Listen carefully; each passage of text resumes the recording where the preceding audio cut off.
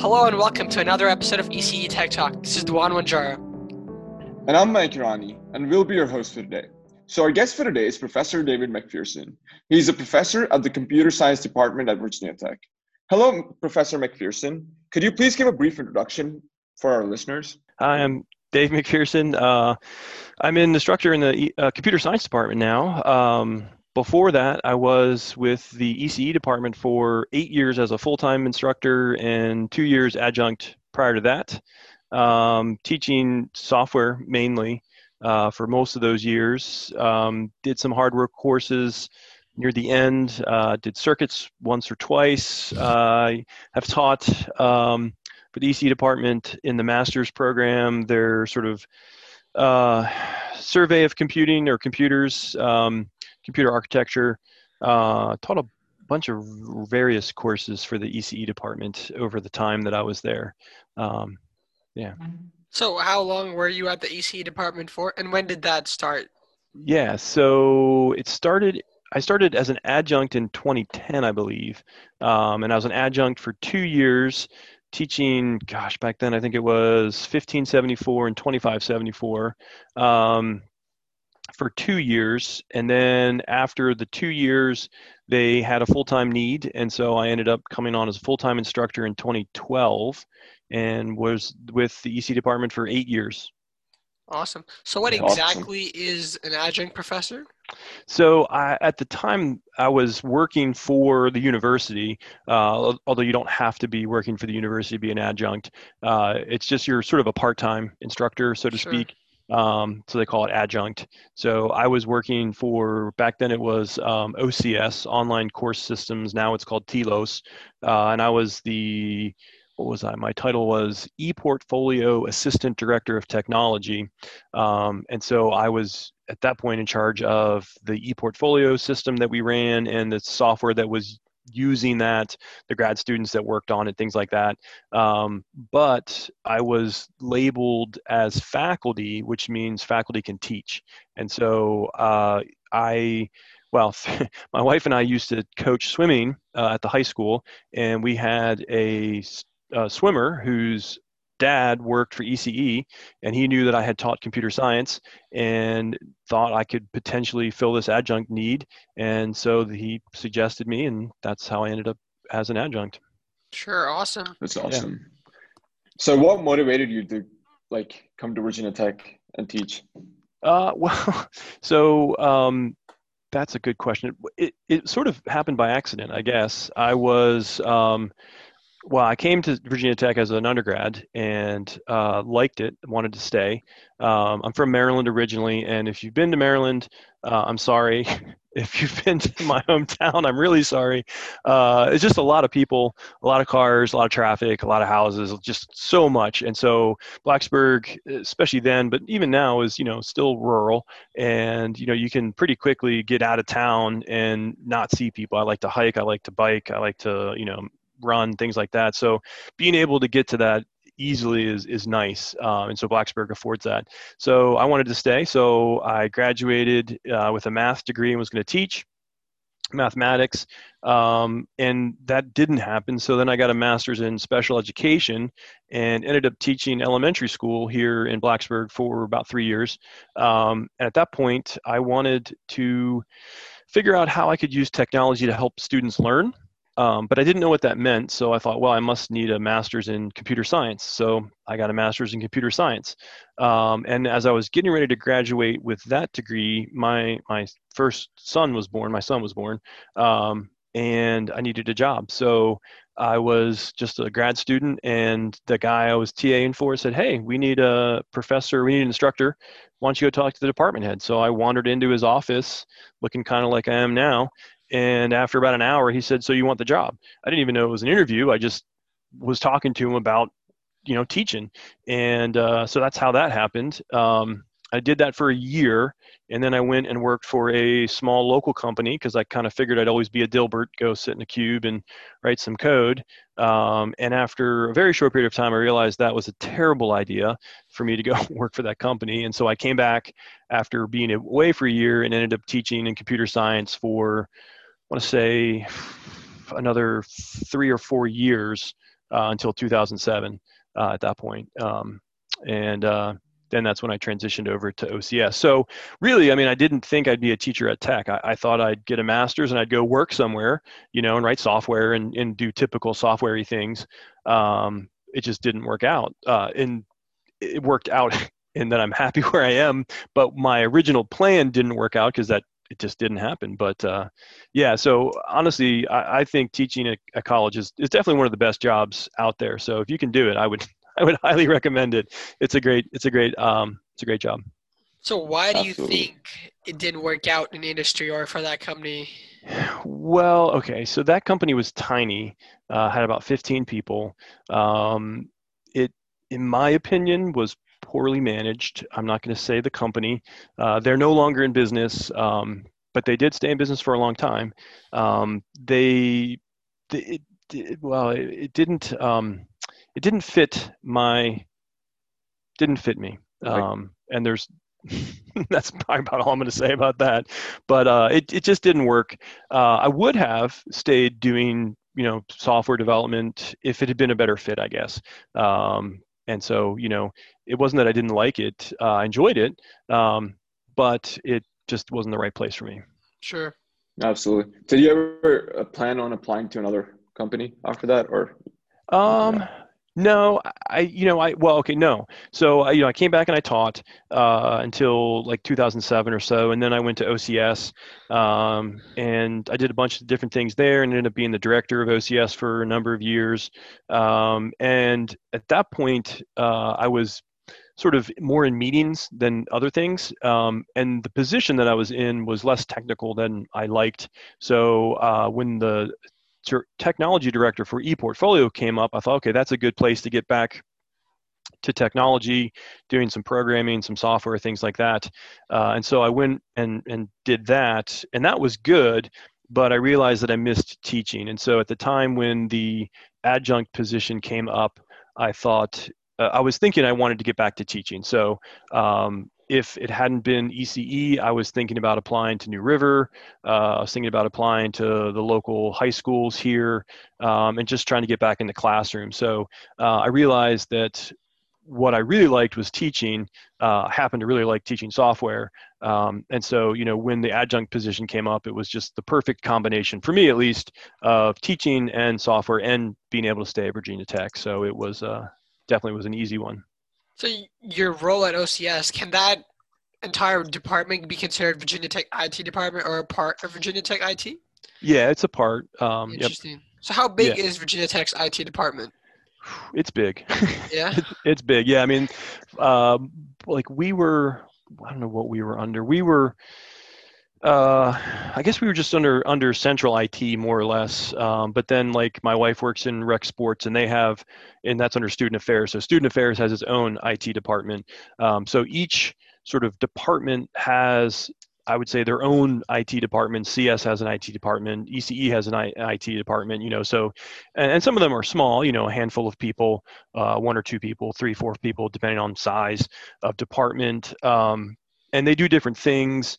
From some people are just sort of more computer support. Some are actually, software development. Some are, database management, things like that.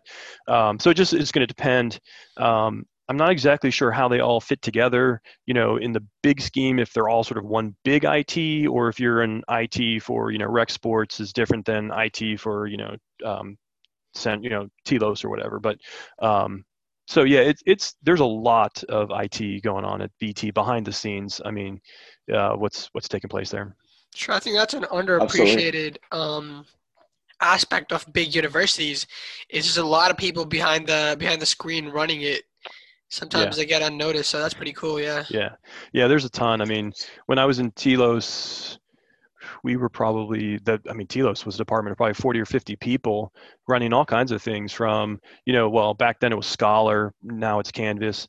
And when I first got there, it was Blackboard, but they were doing digital archiving, archiving Civil War era photos, things like that. Lots of various projects they were working on, but some for research, some not for research, but sort of all directed back towards the student population at Tech. Sure. Awesome. So I had a follow-up from our Mhm. previous question. Yeah. So what's your favorite part about being a professor? And a follow-up question to this is like, how would you describe your teaching style? Okay.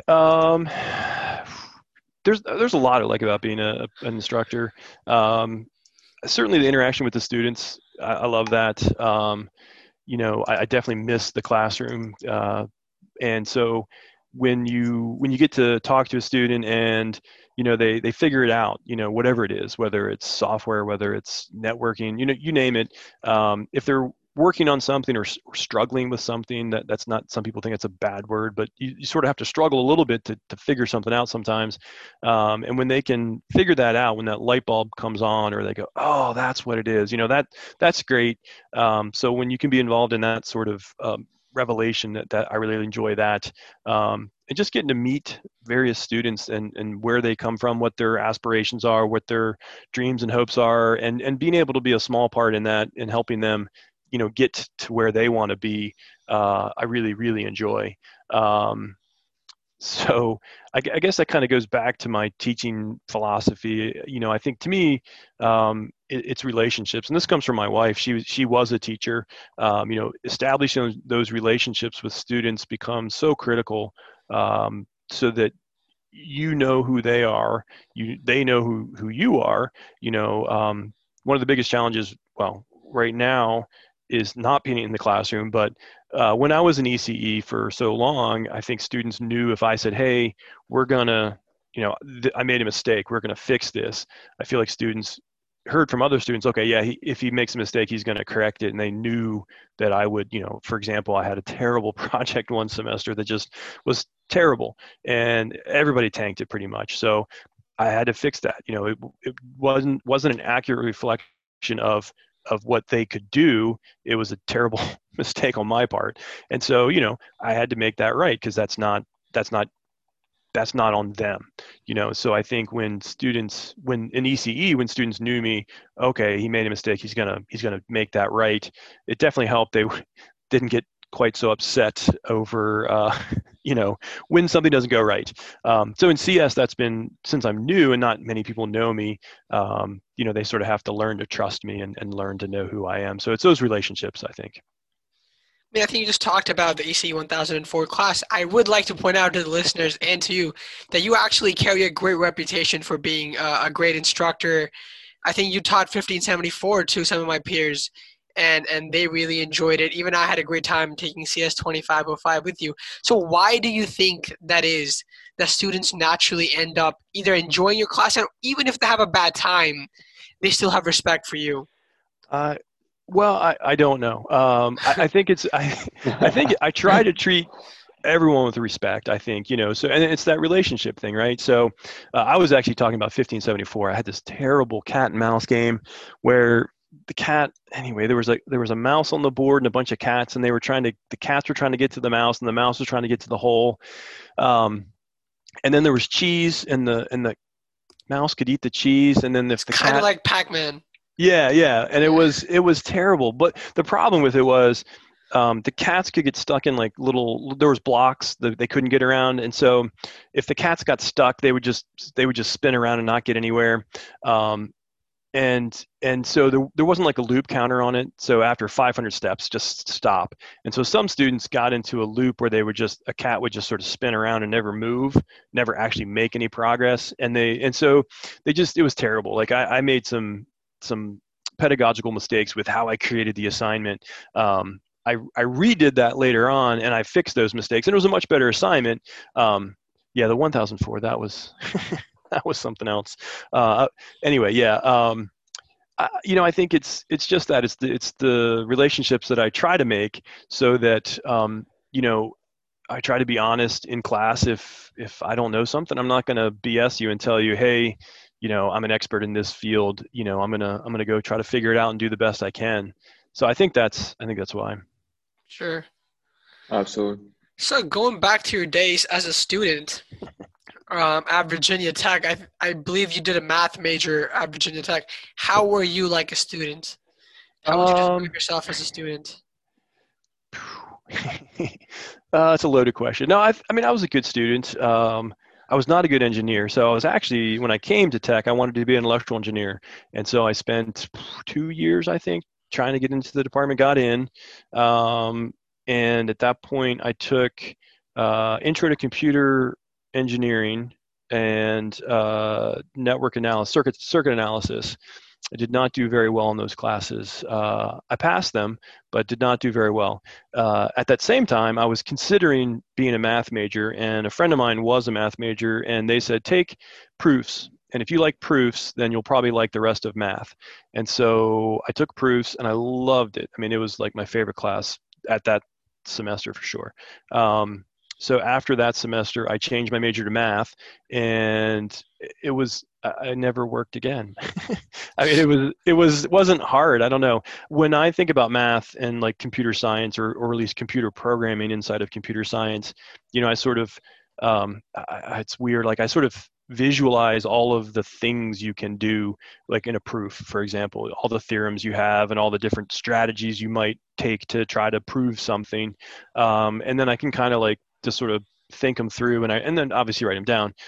Same thing with computer programming. Let's just take C, for example, or C++. You have your loops and your functions and your, whatever. So when you go to tackle a programming assignment, okay, you have all these things at your disposal. I just kind of go, okay, let me lay them out and do them. So to me, they're very similar. And so while yes, some programming is difficult, I enjoy it because I like the problem solving aspect to it. And so for me in math, I don't think I got anything less than a B, except for in college geometry, which was like spherical geometry. It was crazy. And then history of math, I got a C. I'm not a very good history guy. History of math. Yeah, that sounds like a fun class. I love history. It was, yeah. I actually have a couple of history of math textbooks that I've read that are just, they're awesome. But anyway, yeah, I'm just not a very good history person, so that's why I was a math person. But yeah, so yeah, I mean, I would say, I definitely worked hard. I definitely, put the effort into the classes, but it didn't feel like work because I enjoyed what I was doing, and so I it wasn't like, oh, I got to sit down and do this. I just wanted to do it, Sure. Absolutely. How closely do you think math major and computer science major are related? Especially like you said, like. Yeah. I mean, they're related. So for me, the biggest thing about math was it sort of helped sort of the logical reasoning, the logical problem solving, process. And also, when somebody says something like, "Oh, the sky is purple," you don't read that they didn't say the sky is red. They said the sky is purple, so therefore the sky is purple. So not reading into what was said, but reading what was said. So when I tackle like a program or something, like here's what we're supposed to do. So okay, here is what you have to do. And so for me, that was sort of the biggest thing there was learning what details to pay attention to and what details not to pay attention to helped in computer science for sure. And I think in ECE and in a general engineering background too, being able to read a problem description and figure out what needs to be attended or what's important. Sure. So, So how has going from ECE to CS back, why was that a decision, and how has that changed? Is there a different teaching style between ECE departments and CS departments?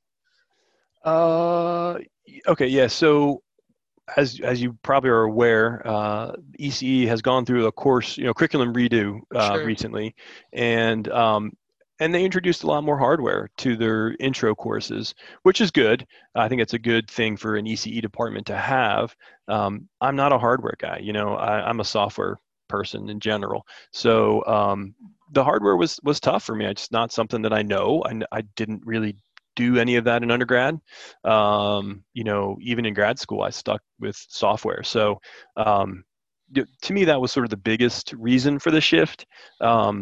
Looking at the number of courses I was going to be able to teach in ECE versus the number of courses I could teach in Virginia Tech CS department, there was just a lot more that I could teach in the CS department.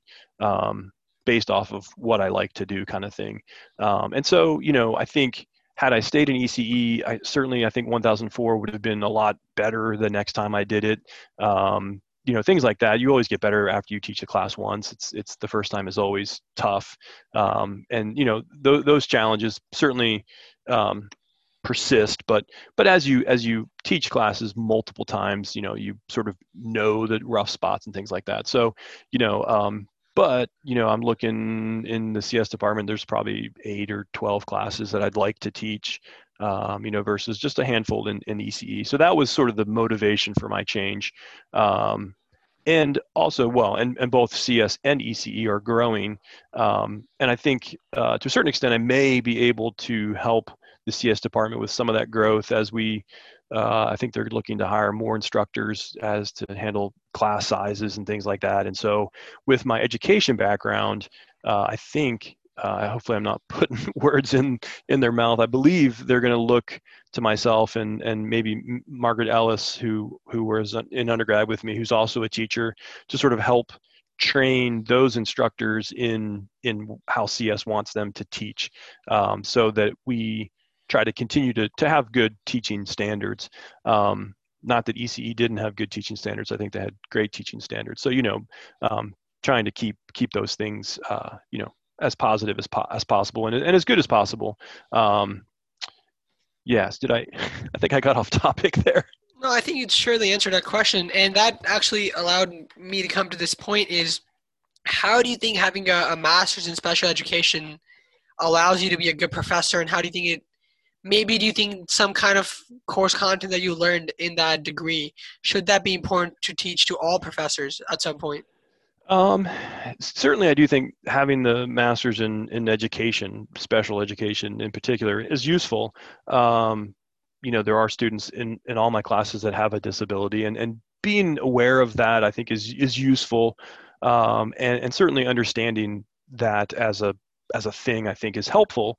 But, I think there were certainly a lot of pedagogy classes taught. The one professor I had used to teach the cognitive process of instruction. So it was sort of metacognition about thinking about how you think and then how you break that down into teaching. So there was a lot going on there about, for example, if you were teaching addition, simple 2 + 2, how can you break that down? And so for me, I think the special ed background, you have to be able to, have sort of your main method. I'm going to teach it this way, but then have, 2 or 3 other ways that you might also use if the first way doesn't work. So I think that's sort of where the special ed helps me in my current role, is that, if I'm talking to a student and they've seen the slides or what have you, and they're like, that didn't make any sense. So then how can you explain it, or how can you continue to work at it? So I think that helps. That's helpful. And certainly as you train instructors, having that ability to help them come up with that as well is helpful, and is something that they could certainly be useful for. Yeah. Sure. So absolutely. I think, so, as you mentioned. Go ahead. So as you mentioned, that sometimes having a degree in special education allows you to cater to certain needs. How have you tried catering to needs because of virtual learning, having gone almost fully virtual, sometimes hybrid? How have you tried and adapt to that? Yeah, it's tough. I mean, I don't think well, my personal opinion is I would not want to be a virtual student myself. I don't think I'd be very good at that. I have my son is in college now. My daughter's about to go into college next year, and they're virtual at times. And, it's tough because you don't get that interaction. You don't get those relationships. My daughter being a senior in high school, she knows her teacher, so she has those established already. My son is a freshman at James Madison. He doesn't really know any of his teachers because he hasn't ever met them really. So it's tough. I think you have to try to, in some ways go out of your way. Like, for example, in the fall, I did okay. I tried to do hybrid in the class you were in, and I did that to try to make that connection so that, if something happened, I knew who you were, you knew who I was, we'd been in the same room, that kind of thing. So hybrid, well, of all of the current choices, if you can't actually just have the whole 150 kids in a room, then I think hybrid is your best go-to if you can do it. But not everybody's comfortable with that, and not everybody can. So, it doesn't always work. In the spring, all my classes have to be virtual. So what I'm going to try to do for all the classes, the 2 classes that I have, is at least once a week, just sort of have open hour for everybody. Kind of like an office hour, but more like an open QA session, to try to help with, hey, here's what we did this week. Here's what's coming up. What was confusing, what didn't make sense, answer questions. If you think about a normal class, my normal classes, I get up there, okay, who has questions, or don't forget Monday you have this due, Wednesday you have that due. Just those types of interactions are really tough to do. You need that to help people remember, I think, oh yeah, I've got that thing next week that I have to finish up, or oh yeah, I forgot, I wasn't sure about that. Giving that opportunity for questions and answers. And I don't know if you guys have done this, but when I used to go to like study sessions for, like, I think it was chemistry, I often would go without questions, but then when someone asked a question, you'd be like, oh yeah, I don't know that either, or that might spark something. So I think Absolutely. that's really important, to be able to allow that opportunity to have that go, gosh, oh, I thought I knew that, but I don't, kind of thing. So what classes Absolutely. did you teach last fall, and what classes are you going to teach in the spring? So in the fall, I did CS 2104, which is the Intro to Computer Problem Solving in Computer Science, and the 2505, the Computer Systems, right? Computer Computer org. Systems 1. Yeah, Computer Org. So then in the spring, I'm doing 3304 Comparative Languages, and 2505 again. Awesome. Yeah. Awesome. What's your favorite class to teach at Virginia Tech, or what has Ever been your has favorite been so class in the far. top? Yeah, I love data structs. That's definitely like my favorite. 2114? Yeah, I mean, I've done it. Well, actually, I take that back. Yeah, I have done it. Um, Way back in the day in CS, it was done in C++. I've done it in Java before I left, and that was fun. And then in ECE, I did 2574 a number of times in C++. I have not done 2114, the new version in CS yet, but I'd like to. Awesome. Awesome. So I think that's all we have for today. Okay. Do you have anything, Mike? Yeah, I had one question. Yeah. So a lot of times freshmen come into college and they don't know what to do, and they're always scared of going into computer science because they don't have a good programming background. So what advice would you have for those kids? Like, how would you tell them to defeat the odds or whatever, and like go take the first programming class and know that if it's a right fit for you or not? That's a good question. I mean, yeah, I would say my first programming class was in Fortran a long time ago, and I didn't do great. I mean, so you can't be daunted by that first approach, or that first first venture, I guess. I passed.